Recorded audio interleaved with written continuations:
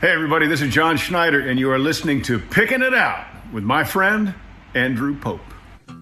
It's just another podcast called Picking It Out.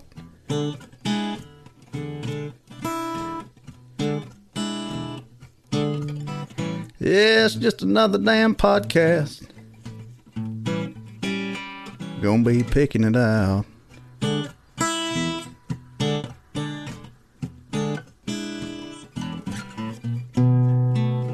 Ain't no telling what kind of shit we're gonna talk about. Yeah, we got the Duke boy in the house.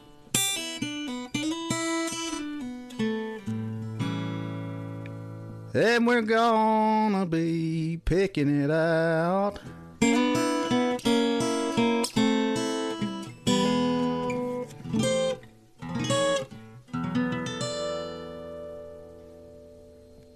Hey, y'all. You like that? Yeah, that was great. Well, my name's Andrew Pope, and you're watching and listening to Picking It Out. Appreciate y'all continuing to tune in.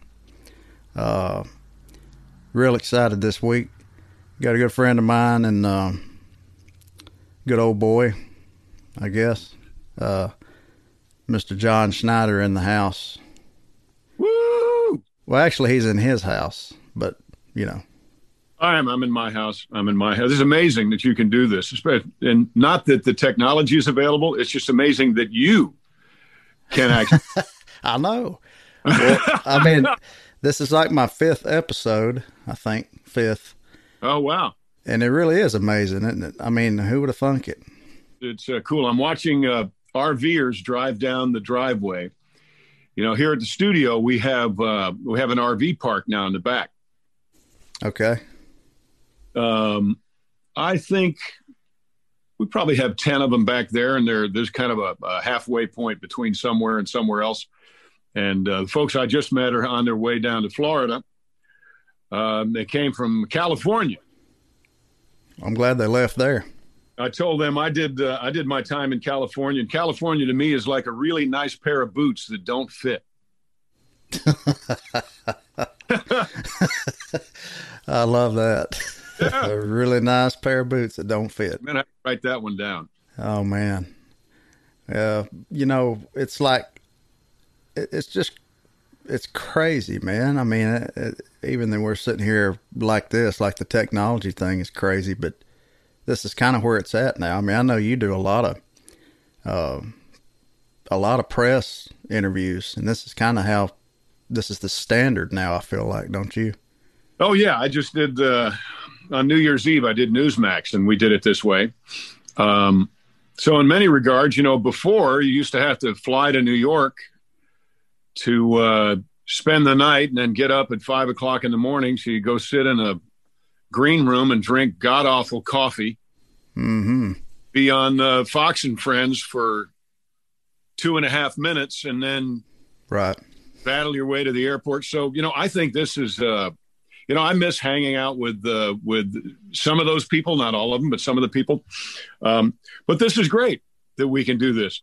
But consider this, folks, we can do this. We used to have to take, in order to do what we're doing right now, we needed a truck the size of Rhode Island and then a backup truck. And both of them had those dishes on them.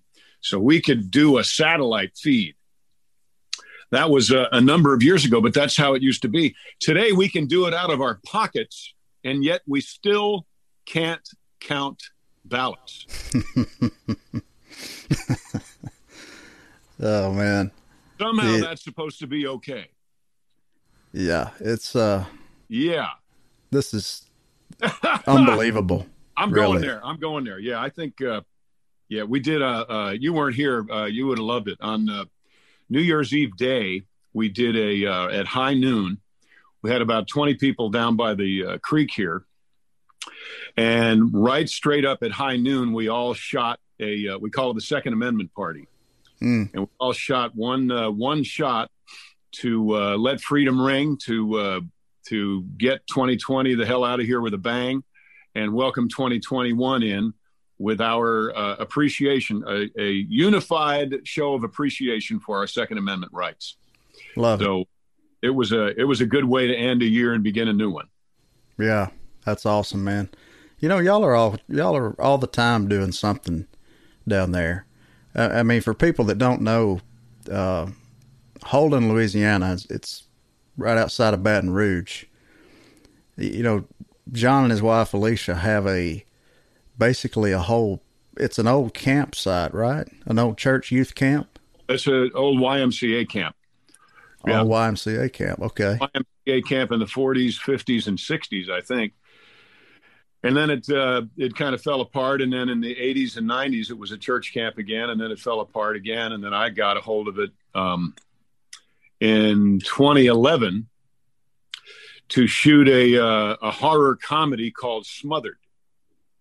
So we shot that here. I fell in love with it and got a hold of the place.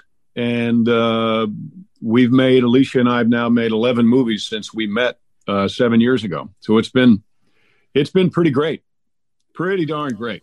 Yeah, you filmed so many things out there. And I've been out there a couple of times and man, I mean there's little what's it called? It's the Itsy, right? The Itsy house we stayed in, I think. Itsy. Itsy. Got the Cash House. 3 more of those they're called park homes. We've got 3 more of those coming. And we rent those out through Airbnb. So they're full right now too. And then we have 3 other ones. We've got the Animal House, the Cuckoo's Nest, and the Cash House. Those are full.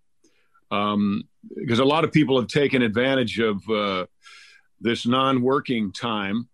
A couple I just met, it's not unusual to hear that people sold their house and bought a motorhome or a 5th-wheel trailer, and now they're going out to see the country,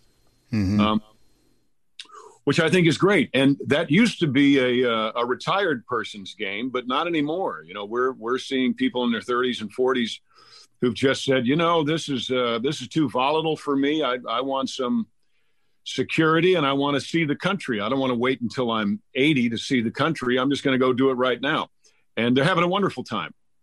And like I said, a lot of people come from California. They're on their way to Key West. They just want to see everything. A lot of people are going from Key West back out to Oregon and Washington. Of course, they got to stop in California to pick up some fruits and nuts. Oh yeah. Yeah, there's that can mean several different things. Crazy people is what I mean. But yeah, so it's been a great time for us actually. And we did the album. So yes. We did Rock On. We did Stand On It, the movie, where Hall in Hell is. Then we did a soundtrack album for Stand On It. So it's been really good. And Stand On It, my gosh, it outsold everything we've ever done in 2 weeks. Really? Yeah. So that's awesome. Yep. Stand On It is a force to reckon with. So I'm very, very proud of that. And folks, if you don't know what that is, check it out. Look at the trailer. Go to cineflixdod.com. That's CINEFLIX.com. Check out the trailer, rent the movie, or just take my word for it and go to johnschneiderstudios.com and buy it. It's great. And I appreciate you recording a song in that movie. Oh, it's great. Great song. I'm hauling hell and bayou bound with that Hellcat hammered down. Yes, sir. That good old Dixie honking loud and proud. Yeah. And if you don't like that, change the channel. That's right. If you're taking the rebel flag off the top of your car, please unsubscribe from my YouTube channel and my Facebook and whatever else is out there. It's I don't Lee, and I get such a kick. I get so aggravated about people who feel that their First Amendment right, their freedom of speech means that they can curtail mine. Mm-hmm. The hell is that? Yeah, that's kind of where we're at. It's like we have cancel culture, which you've experienced that somewhat. Yeah. Could be worse, I guess, but I mean, it's, well, you don't kind have of to silly as hell now already. So yeah, you just don't have to give into it. You don't give into it, they win. Yeah. So just don't. And they're not very bright, and there's not that many of them really. I think they're one of the arts of war is to give your enemy the impression that you have greater numbers than you do. But the truth of it is, if you've got a beautiful complexion and one pimple on your nose, you think that all you are is a pimple on your nose. That's all you can see, right? So these folks are nothing more than a pimple on your nose. Leave them alone, and they will go away. Or pick them and get it over with.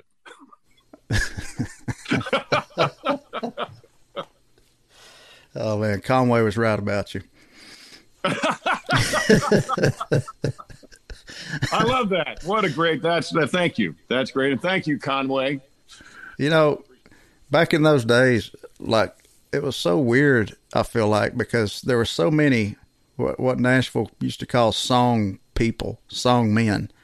Buddy Cannon, Bobby Bare, Conway was one. My God, just, you could hear a song. If you didn't write it, you could hear a song and you could just know, hey, that's a good song. It's written well. It's, I want to record that. That's kind of the ditties. Conway told me that there's because I like to think of myself as somebody who can hear a great song, can recognize an exceptional song. Like your album, Stone on the One was the name of the album, has great songs on it. But in my opinion, the tough part is differentiating between a great song and an exceptional song. Mm-hmm. My dog can tell the difference between a song that sucks and a song that's good. Yeah. But in between good and great is a little tougher, and great and exceptional is tougher yet. So for me, Stone on the One is a exceptional song. And all the other songs on there are no less than great. And there's probably an exceptional song or two on there for somebody else. But Stone on the One, my God, exceptional. And Conway said that. Conway said, the real ears, because that's how they used to put it. Do they have ears or not? Are those who can tell the difference between a great song and an exceptional song. So when I would go to Conway with a Bob McDill song, Bob McDill, Dickie Lee song, I just heard an old song of mine that they wrote called Somebody's Gonna Love Her, and it's exceptional. Yeah. He told me, he said, you've got ears, because Bob McDill and Dickie Lee don't write anything but great songs. Mm-hmm.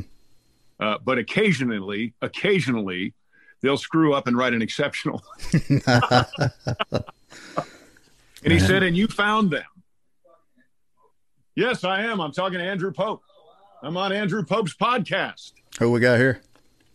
We got Jason in the other room. Hey, Jason. Hey, Jason. I don't know if I met you or not, but yeah, that was, it's not hard because you either can or you can't. Yeah. I don't think you can, it's like people who are great chefs usually have, it's not just taste buds, but they have the ability, they can tell the difference between spices. Yeah. I think naturally they can. From birth, they had some sort of a thing. And I think because I grew up listening to Conway, and I grew up listening to Johnny Cash. I grew up listening to later Cat Stevens and Jim Croce and Harry Chapin and Gordon Lightfoot and some of the greatest singer-songwriters of all time. I think that helped to train me or to build up whatever ears I already had, so that I could tell what was an exceptional song. Again, I underline this, for me. Yeah. Because there are amazing songs that only George Strait could have sung. And there are amazing songs that only Andrew Pope could have sung, and amazing songs only John Schneider could have sung. The key is knowing that that's your song. It's like Keith Burns wrote a song, and when I first heard it, I couldn't wait to do it. And I'm so glad I did. It's called Cowboys Don't Get Old. Oh, I love that. And my God, Andrew, that is... Keith wrote that? Yep. That's a great song. The best song as far as songs I've sung I'd say that and Stone on the One are two in the top three songs. Those are in the top three songs I've ever done. Wow. That's a huge compliment, man. Well, it's and I knew it when I heard him. I remember when Alicia and I listened to that CD you gave us the night before. We were listening to it, waiting in a line for breakfast, back when you could actually exercise your right of peaceful assembly over an omelet.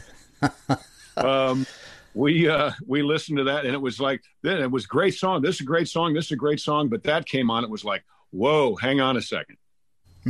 Damn. Well, damn, we got to cut this song right away. Well, you killed it, man. Thank you. And Coming To is a great song. I appreciate you cutting that too. That's on the CD, isn't it?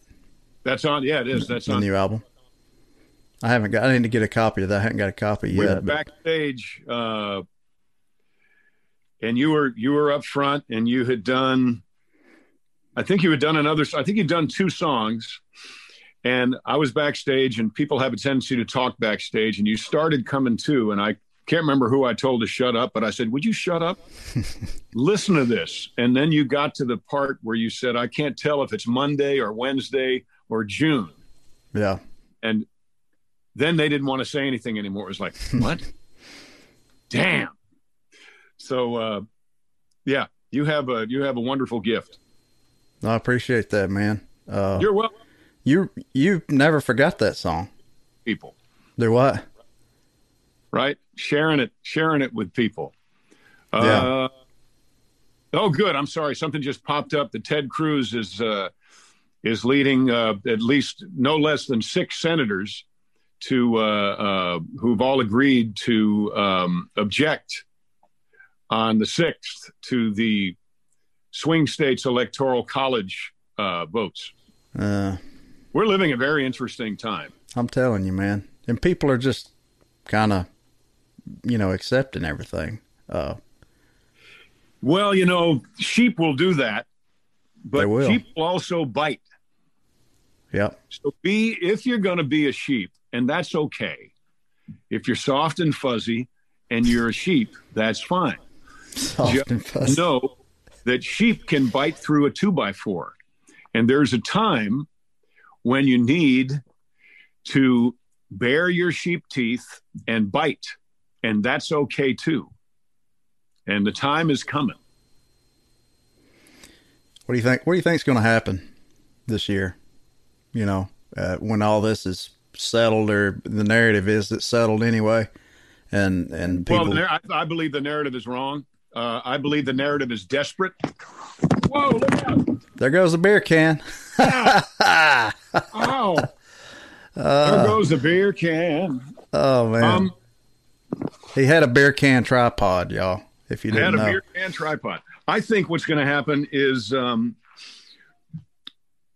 Constitution is strong, our country is strong, and I don't think there's anybody out there on either side who really believes that there was no voter fraud.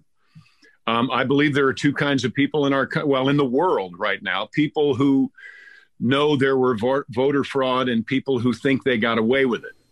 Mm-hmm. But in the immortal words, I can't remember who wrote The Gambler, but you got to know when to hold them, know when to fold them, know when to walk away, and know when to run. Oh, yeah. Never money when you're sitting at the table. There'll be time enough for counting when the dealing's done. So I think that the left is so used to being able to either outthink, outmean, or bully the right, because for some reason, and I believe this to be true, I believe that the right is by nature fair.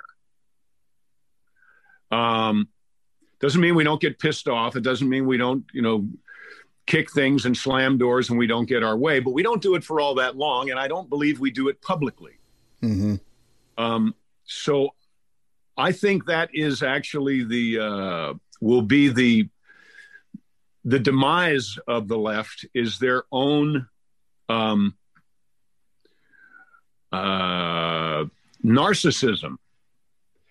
They are so confident right now that they got away with it. But, they say that if you can't find the sucker at the table, it's you. Right? They've never tangled with anyone like Donald Trump. No. They've never tangled with anyone really like Rudy Giuliani or Jay Sekulow. These are not cancer. These are patient men. Mm-hmm. Who will, there's a wonderful saying, I'm sure your grandparents used it, give him just enough rope to hang himself with. Yep, I sure did.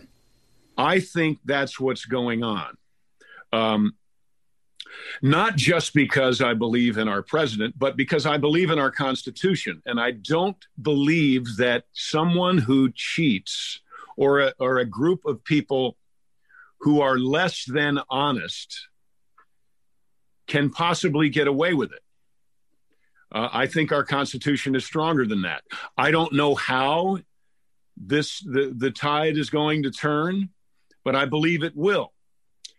There are many. My limited understanding of how this works is, in order to get to a military court, you've got to exercise civil and criminal first. So once you have exhausted your civil opportunities and your criminal opportunities, there's only one left. Most people give up before they get to it. Mm-hmm. But that's military. So when we are in a military court situation, the military will look at the evidence, but we couldn't get to there unless civil and criminal had first been exhausted. Right. And have now been exhausted. So we'll see. I think very interesting times are coming up. I just read this morning that the president has declared, I don't know if it's official or if he just said it, but that they've changed the laws once again in Georgia. I think the judicial has changed the voting laws in Georgia with regard to mail-in ballots again since November. Knowing full well that is the responsibility and obligation of the, not of the judicial, but of the legislative. So back to the narcissism, back to the team that is so confident in the third quarter that they've already won, mm-hmm. that they no longer show up to play and they lose their ass. Right? Yeah. To me, that's what's going on. So I think on January 21st, we will have President Trump will be the president. In my perfect world, those who have disgraced the Constitution openly will go to jail for it.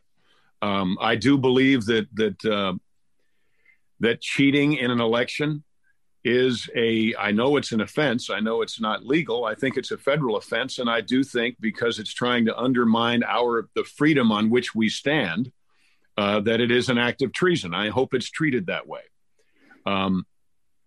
Because we cannot afford we can't afford to be the country where people who violated the law were able to get away with it.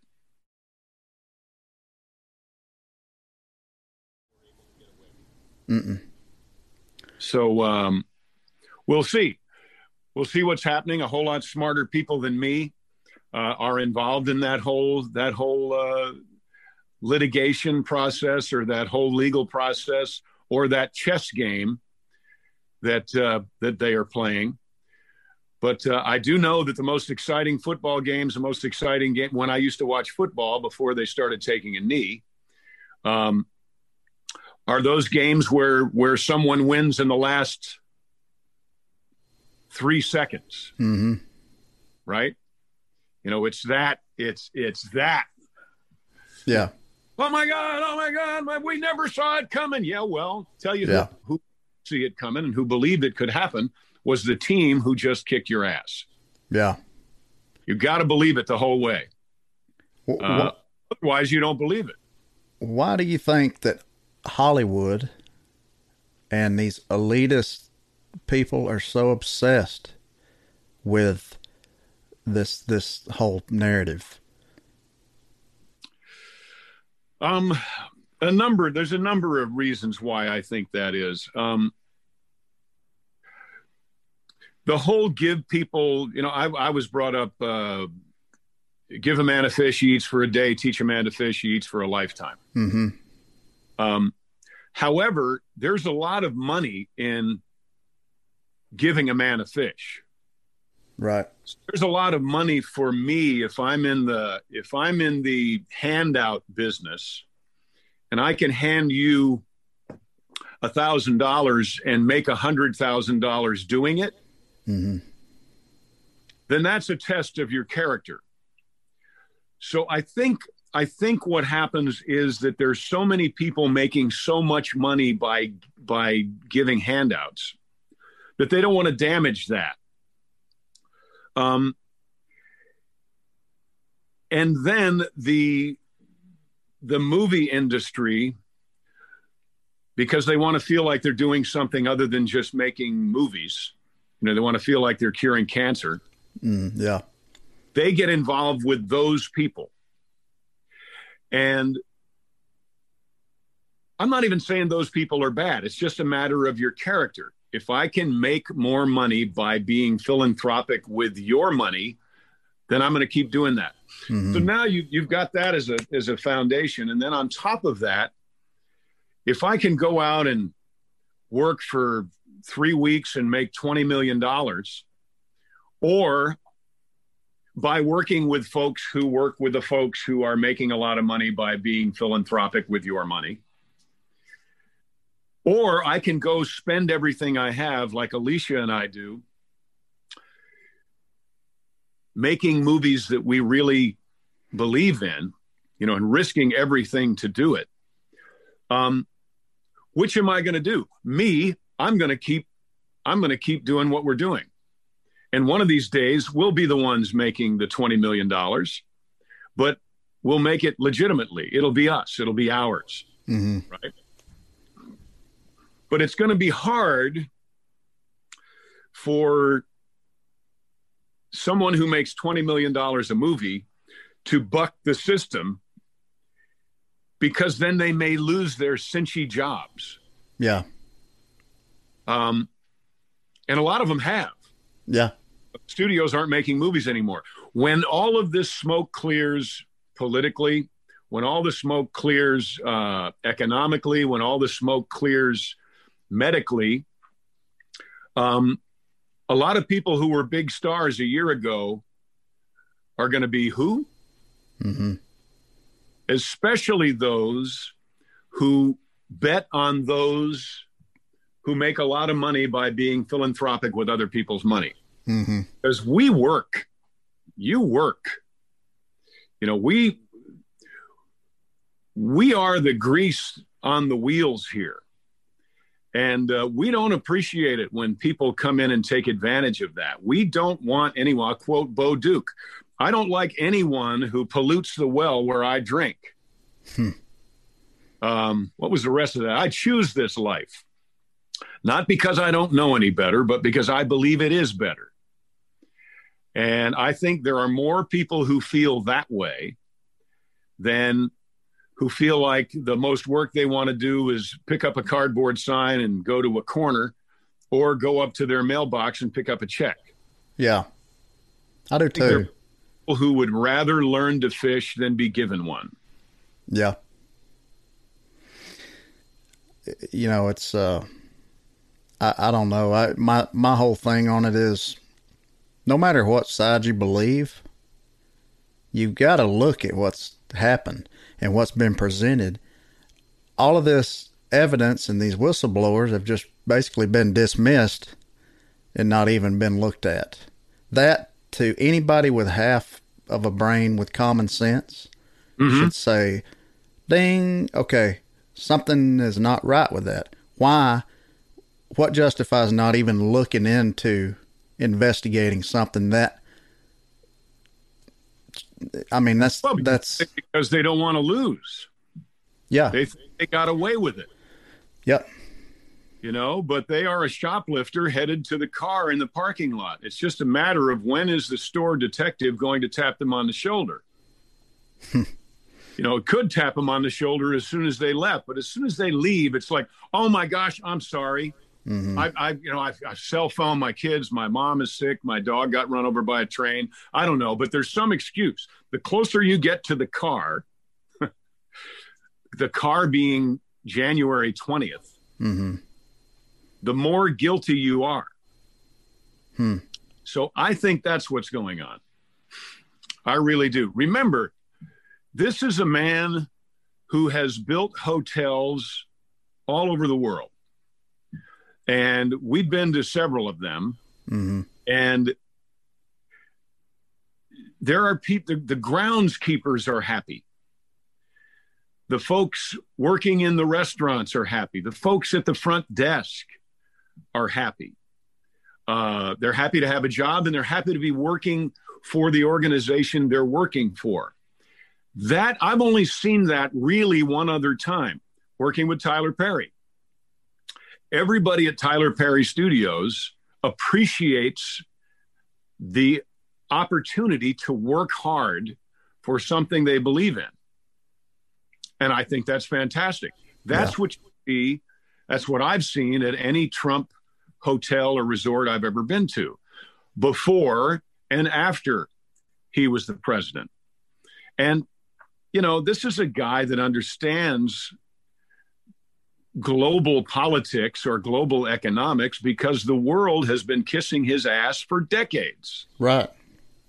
That's so true. when he says, look, China did, you know, he has intimate understandings of the workings of China like really probably no one else, because they've been romancing him throughout their, what do they call it? The 100-year marathon. You know, they've been, Chinese folks are very patient. And we need to be a little more patient. The president is patient. He's not going to rush through this process because people want him to get on with it. Yeah. No. If I've got until January 20th, I'm going to take until January 20th. Now, if there's some point of law that makes it so I've got until March 15th, then you bet your ass I'm going to wait until March 15th. If for no other reason than to confuse you. What's the great toast? Confusion to your enemies. He's a master. Oh my God. He knows. If you're right, the heads are going to blow up. It's just going to be insane. If we thought they were spoiled children kicking and screaming in a Walmart, aisle 3 at Walmart in 2016, we ain't seen nothing yet. But the good news is all those folks are against the Second Amendment, and all of us are armed. So that's right. Talk about having your narcissism take over your brain. We're going to attack all those people who believe in the Second Amendment. Oh, are you? It's like bringing a bologna sandwich to a gunfight. Bologna sandwich. Well, man, what do you think? What do you think Johnny Cash would say about all this? I think he'd be with me. I think he'd totally us. I think he'd be writing a song about if every vote counts, then count every vote. Ooh. There you go. Every vote counts, then count every vote. Yeah, I think he'd be on the side of patience. because what do they say? It ain't over until it's over, and it ain't over till the fat lady sings. Well, the left says the fat lady has sung, and the right says the fat lady may be in the limo out in the parking lot, but she's on the way in. She's not on the way out. Okay, so hang on. And my gosh, Andrew, have you tried to make any sense of anything that Biden has said in the last couple of days? No, or the last few months even. This is a man who cannot, I mean, in any other world, at any other time, you're too young to remember how sorry people felt when Ronald Reagan started losing his ability to speak and started, his dementia started kicking in, his Alzheimer's. Mm-hmm. What does that say? I can't remember which one it was, but it was sad. And, if Biden hadn't spoken out of both sides of his mouth for his entire career, he would be someone who we would feel sorry for him. Mm-hmm. Right now. We would be incorrectly, I believe, but because we are basically nice people, we would be calling him a statesman who is obviously now frail and unable to put a sentence together. Yeah. Instead, they're calling him president-elect. It's insane. It's absolutely insane. Yeah, it is. The only good thing that's happened in the last couple of weeks with regard to that side is, for some reason, thank God, Kamala Harris hasn't said anything yet, and has not. Apparently, she hasn't given up her Senate seat yet either. No, I read that the other day. I thought, what's up with that? Because she knows. Maybe she knows. Well, she's just not. It's not over yet. Smarter. Maybe she's smarter than. Yeah. Than, maybe. The only good thing that can be said about, in my opinion, the only good thing that can be said about them is they have the strength of their ignorance. They're going for it with everything they don't have. Yep, that's true. I asked about what you think Johnny Cash would say because, I love that. Stand on it, right? Red, white, blue. You bet. There you go. You lived with Johnny Cash after y'all filmed Stagecoach, didn't you? I did, yep. Johnny and I were great friends, and somewhere in here I have a picture of John and I, but I think he'd be talking just like you and I are talking. Me too.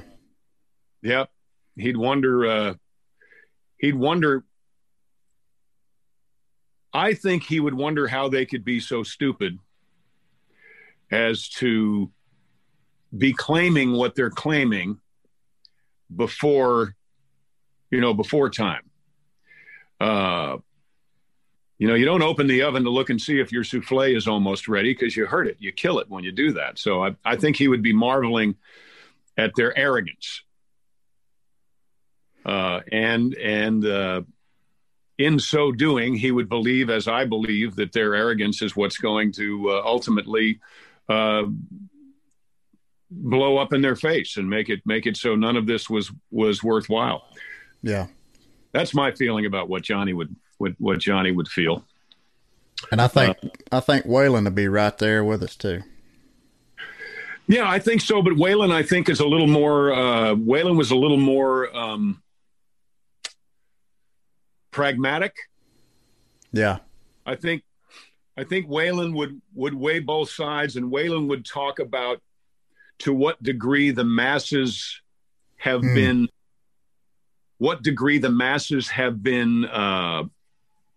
coerced or fooled into believing it. Mm-hmm. And I think Waylon would do more math. Yeah. Johnny would go get a shovel. Okay, come on. I think Chris might be on the other side. Yeah, but Willie is too. Big shock to me. How in the world Willie could have come out for Biden? I just don't understand. Well, he was an Obama, guy.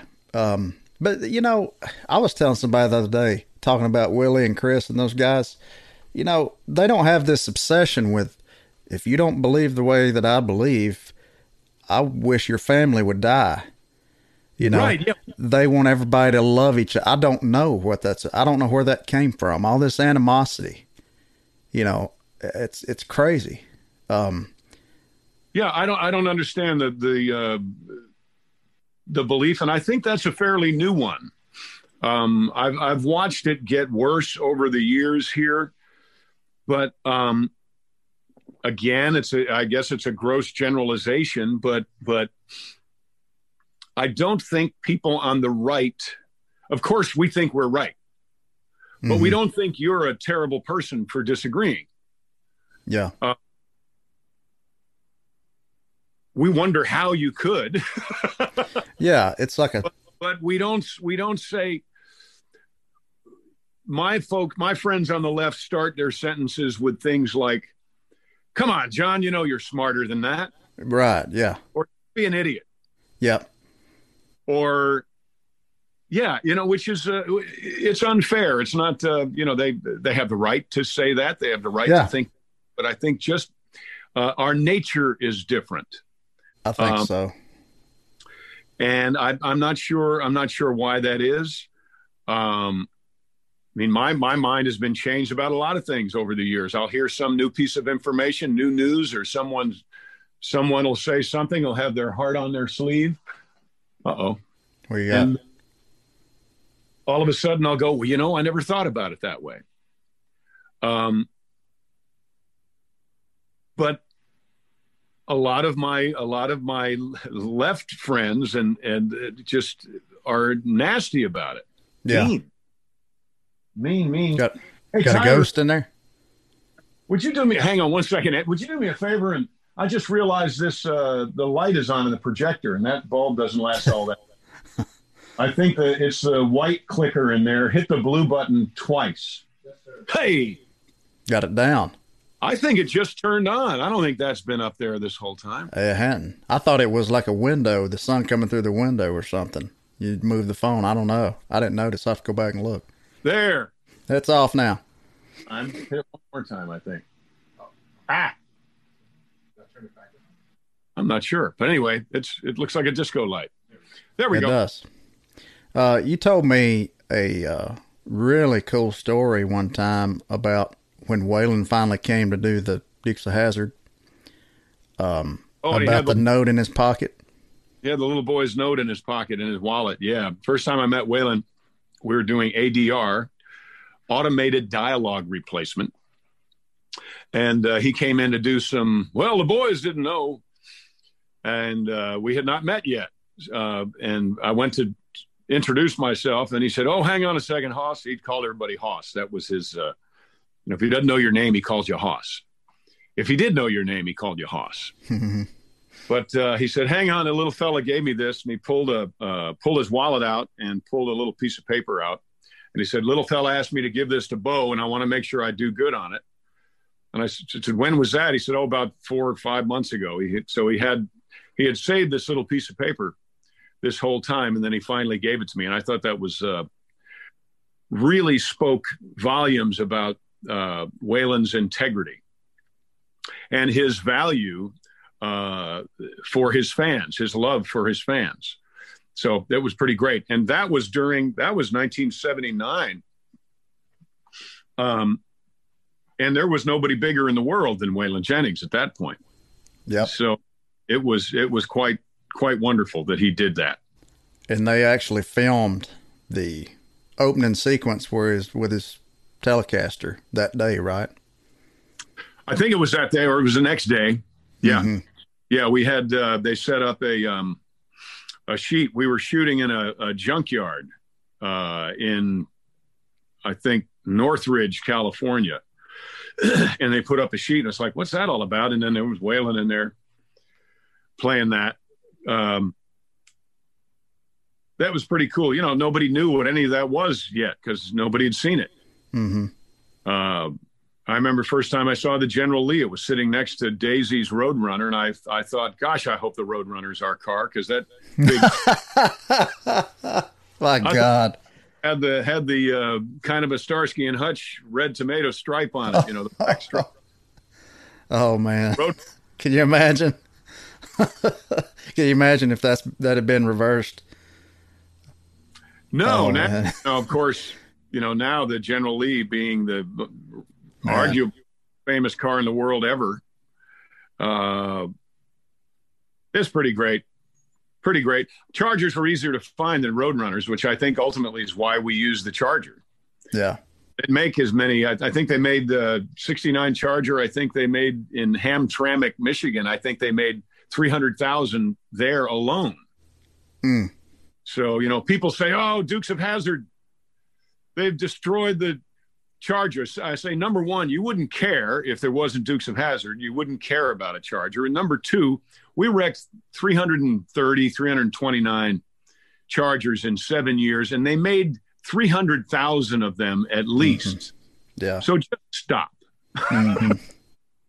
Just stop. Whose idea was if you remember, whose idea was the horn? Oh, that was an accident. That was, we were filming at the Boar's Nest, High Octane. It's when I had on the brown corduroy outfit. And a young man drove by in a ranchero or something and blew his horn. And it was the Dixie horn. And we had two executive producers. One of them, Paul Picard, grabbed a van and a Teamster and chased the guy down and bought the horn from him because he thought that'd be great to have on the General Lee. So I think they put that horn on one car and that was it. The rest of it was recorded and they would just put it on there later. Yeah. But I do remember, I can see him in my mind's eye. I can see him racing down the street there in Social Circle, Georgia, chasing after this guy in an El Camino or a Ranchero or whatever it was. And he bought the horn off of him. Wow. How about that? Great. Yeah. Have you been back there? Get a horn like that is the J.C. Whitney catalog. Oh, yeah. They still have them and you can still get them there. That's cool. Yeah. Have you been back to those filming locations any just for shits and giggles over the years? Yeah. Alicia and I went to the Boar's Nest maybe 2 months ago, maybe not even that long ago. Oh, really? 2 months before we did the Save the Small Town drive-in tour. Mm-hmm. We were there. We were in Covington, checking out the square. It was beautiful, and looked at some of the locations. Tried to find some that are gone, been built over. So it's fun. I'm a fan of all that too. Yeah. There's some folks on YouTube that have went and found the exact. I mean, even in where the car jumps over this certain hill, I'm like, how in the hell do y'all find this? There, you can still see that spot where the General Lee first took flight. We went to the college where the first jump over the cop car was. So it's pretty great. People are still searching. We did a little YouTube thing. I didn't keep up with it because we don't live there, but I think it was called Finding Hazard. But like you said, I mean, a lot of people have done that. So there's a lot of footage out there already about people who've hunted down Hunting Hazard, and have taken people there. Travis Bell did a great video about that. Travis Bell. So check that out, folks. I think he has a YouTube channel, and there's some great stuff on there. How many of those original General Lees have you owned over the years? Oh, I never. I would buy cars and sell them back to Warner Brothers, but I never owned. I never bought any of them back. There wasn't anything left. They were junk. Yeah. But I did my 511 Hemi I had years ago is the one we used in the Reunion movie. Mm-hmm. I guess it was Hazard in Hollywood. Might have been the first one. Not sure, but that was my car. Okay. So I rented it to them, and then I, of course, got that back. So that's as close to an original. But really, you wouldn't want an original unless somewhere in the world it got restored after that, because we really were rough on them, and they really did not look all that great in person. Yeah. No, they were rode hard and put away wet. Oh yeah.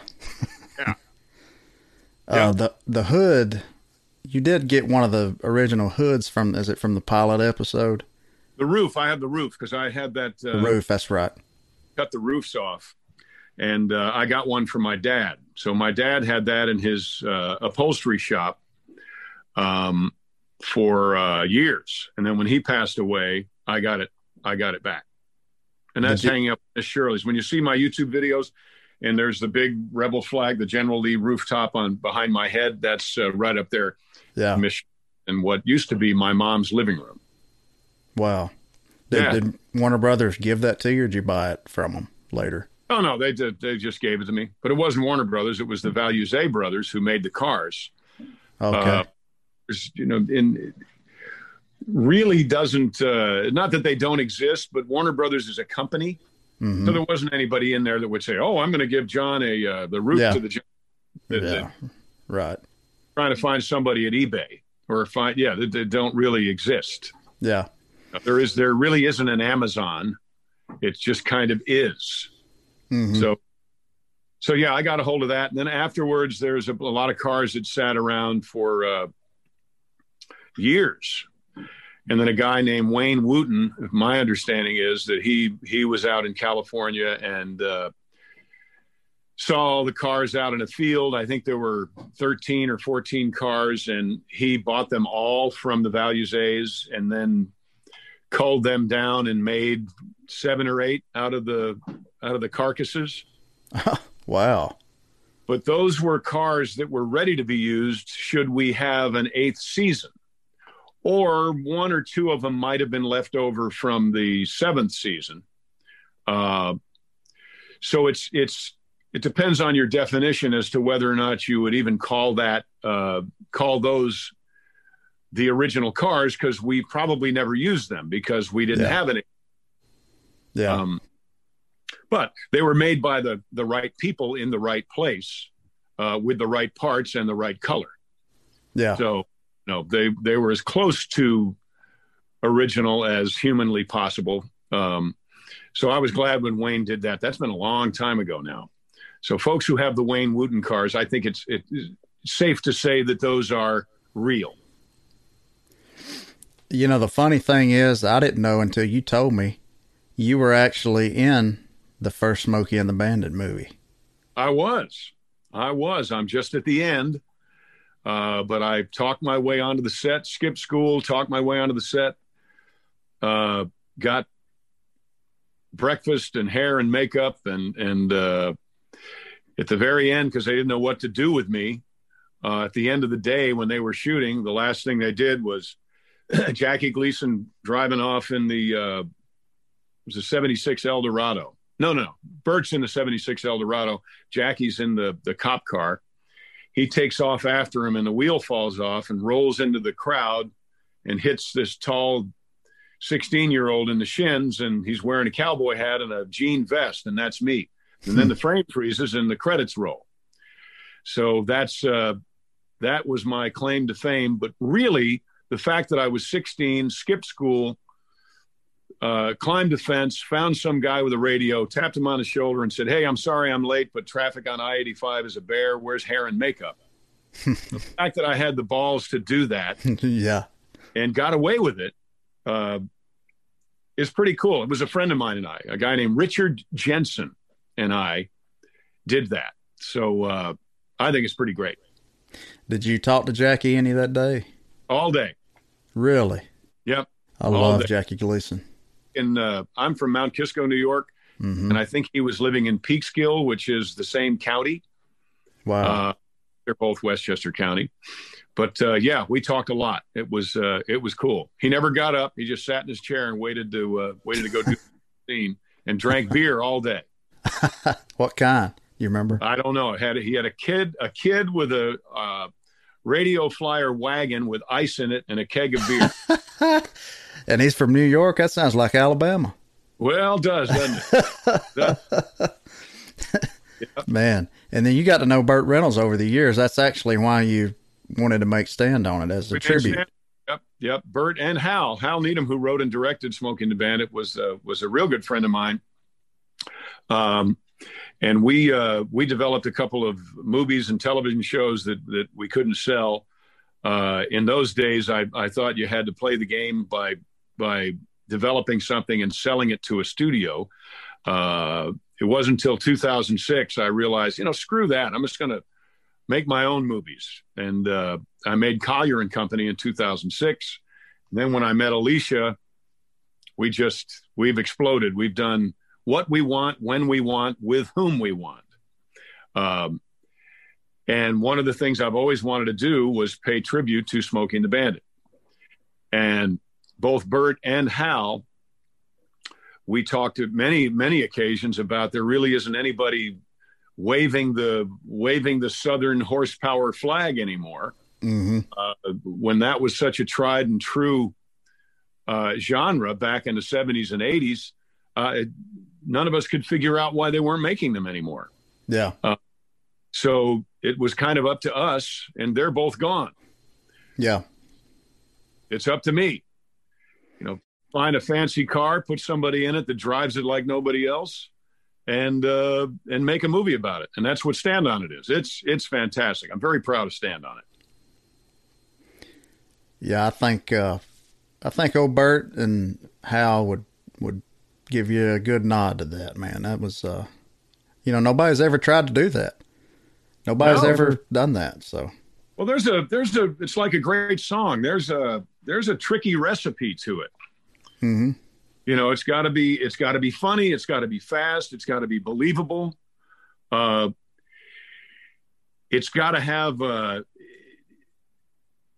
it's got to almost be slapstick, but not quite. Mm-hmm. Because once you get into slapstick stuff, it just gets silly, and then it makes everything else unbelievable, which then culls down to not believing the guy driving the car is really that good at it. When you watch Burt Reynolds in Smoking the Bandit, it was like, that son of a bitch can drive a car like nobody else. Mm-hmm. Then Bo came along. Mm-hmm. Yeah, it wasn't Tom. Bo's driving the triple black, although in Stand On It, it's a Challenger because I'm a Mopar guy. So I'm a Pontiac fan. I love the Trans Am. I think that's one of the sexiest cars ever, but I'm a Mopar guy. So we used a Challenger and took a Sawzall and cut T-tops in it. That's how we do it in Louisiana, isn't it? Our redneckedness showing. Mm-hmm. Yeah. Hey, you can redneck a lot of stuff up, and it works forever. That's what people don't realize. Ooh, just gets better when you redneck it. There you go. We're all time. Yeah, that's the kind of flag that needs to be waved right there. Yeah, I'll give that's the flag. Time. Yeah. There you go.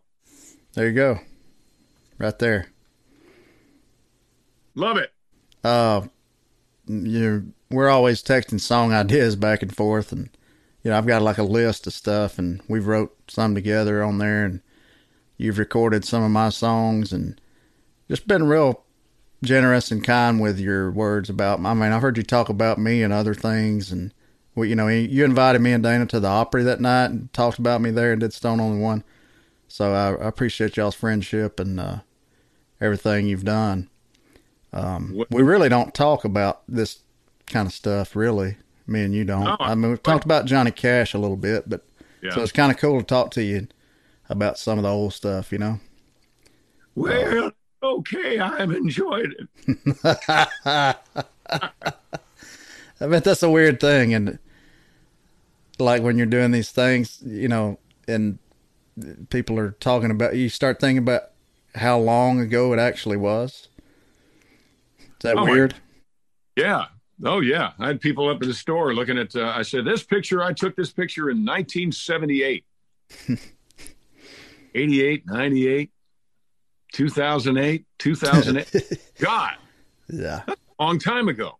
Doesn't seem like it, though. In many regards, some of that stuff seems like 100 years ago, and some of it seems like 2 weeks ago. Yeah. Yeah. But I think that's the nature of memory. You kind of stack things on top of one another, and You pull them out. We don't have a date on things like we do with in our computer. But it's been great. I wouldn't change anything. And in many regards, with like Stand On It, I feel like I'm just really finally gaining traction. And then I'll hear things, John Wayne had a career spanning 50 years. I'm thinking, well, shit, I've had a career spanning 42. Mm-hmm. 8's not that far away, and I'm just getting started. So I see one of my dogs running through she's up to no good. But yeah, I've had a great time, and there's even greater times coming up. Folks, if you have not seen Stand On It yet, come on, get a hold of Stand On It, support independent thought. And I'm sure you'll enjoy it. I promise you'll enjoy it. If you like Smoking the Bandit, if you like Dukes of Hazzard, you're going to love Stand On It. There's just no two ways about it. So get a hold of it. Either rent it through CineflixDOD.com or buy the DVD at JohnSchneiderStudios.com. And get a hold of the soundtrack, too. It's pretty great. Pretty great. And you're on every social media channel, basically, right? I am, yeah. But I do Facebook and YouTube more than the others just because for some reason, Twitter doesn't make any sense to me. And I'll post on Instagram, but basically what I post on Instagram are swipe up links to Cineflix and to the store. Mm-hmm. Just trying to make it easy. Or if you really want to make it easy, get a hold of my app. It's called John Schneider. There's a music button on it. There's a movie button on it. There's a store button on it. There's a tour schedule button on it. So it's the easiest way to find out what's going on and when is just get a hold of the app. And then you can get movies, you can get Christmas cards, and something's going on out there because my dogs are all running around. Well, you've got fans outside the gate there at Miss Shirley's, I guess. Well, maybe that's it. Good to see you, man. I appreciate it. Love the little song you played in the beginning. Oh, you like that? Yeah, why not? Why not, man? I appreciate you doing it. Good to see you again. And good seeing you. We'll get you out when we start up the drive-in tour again. We got to get you out there to sing a couple songs. Yeah, man. All right. All right. All right. You take care. Somebody else. There are people walking all the way through here. All right. You take care of yourself. Everybody, Happy New Year. Remember, right. Don't forget it. All right. Bye. I appreciate y'all listening to Picking It Out, and we'll see you next time.